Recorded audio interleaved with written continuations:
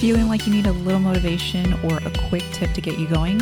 Each week in between full episodes, I will share short clips on a certain topic. This is a great way to get inspired for the day. Enjoy this quick burst of motivation. Hello. It's such a beautiful day. It's nice and crisp, but the sun is shining. So I came out for a run and I felt horrible. Just like maybe a quarter of the way in, my feet started hurting really bad. I couldn't control my breath.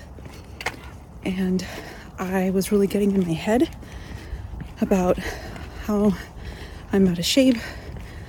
I can't wait to get to the 1 mile run with the 1 mile so that I could stop, because I think that's all I can take right now. And that was slowing me down, I could tell. But I did do a mile in like 10 minutes. And then I started to think about how not that long ago, maybe about a year ago, I couldn't do a mile without stopping at all.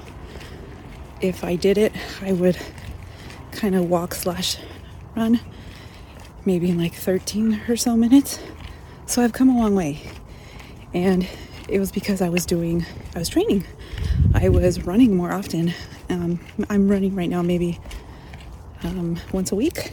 So this is just to say that I can get in my head too. And what I've learned as a life coach is that I can catch myself in some of the pattern of thoughts that really do not serve me. It just takes me down a spiral, and I start to create these stories in my head about why I'm not good enough, why I can't succeed, and all of the negative stuff that can kind of run around in your brain. So what I've learned is that, first off, I can become aware of those thoughts and what it's leading to, because what it eventually leads to is me not running anymore or just taking it easy, and then I just don't improve. So I literally manifest what my story is. So what I do now is I become aware of it, catch myself, and I kind of create a new story about how I've come a long way already. And I did it not because I really believed in myself then. It was just, I was trying. And I tell my kids this all the time. I tell them that I admire them so much because they try so hard. And they really do. So I need to kind of flip that around and do that to myself more often.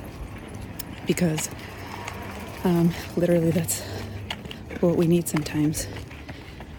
It's just to be our biggest supporters and understand that we all struggle, but we can flip it around and literally change what we manifest into something that we really truly want. So all of that being said, that's just the tip of the iceberg of what I'm going to be not only doing for the people or the women in my mastermind, but I'm literally going to teach them how to do this themselves when I'm not around. Because that's another thing, is that we can kind of rely on other people to help us, to support us, and to flip that switch within us. But in reality, like, those people are not always going to be around when this stuff happens in your head. And obviously, they won't know unless you tell them. But if you are able to learn this yourself, how can that change your life? It's changed my life. It's changed my husband's life. And it's just a skill that we can get from joining a mastermind like mine. So just wanted to share a little bit of a sneak peek into one of the many things involved in this mastermind. So if you want to learn more, let me know, and I will send you some details.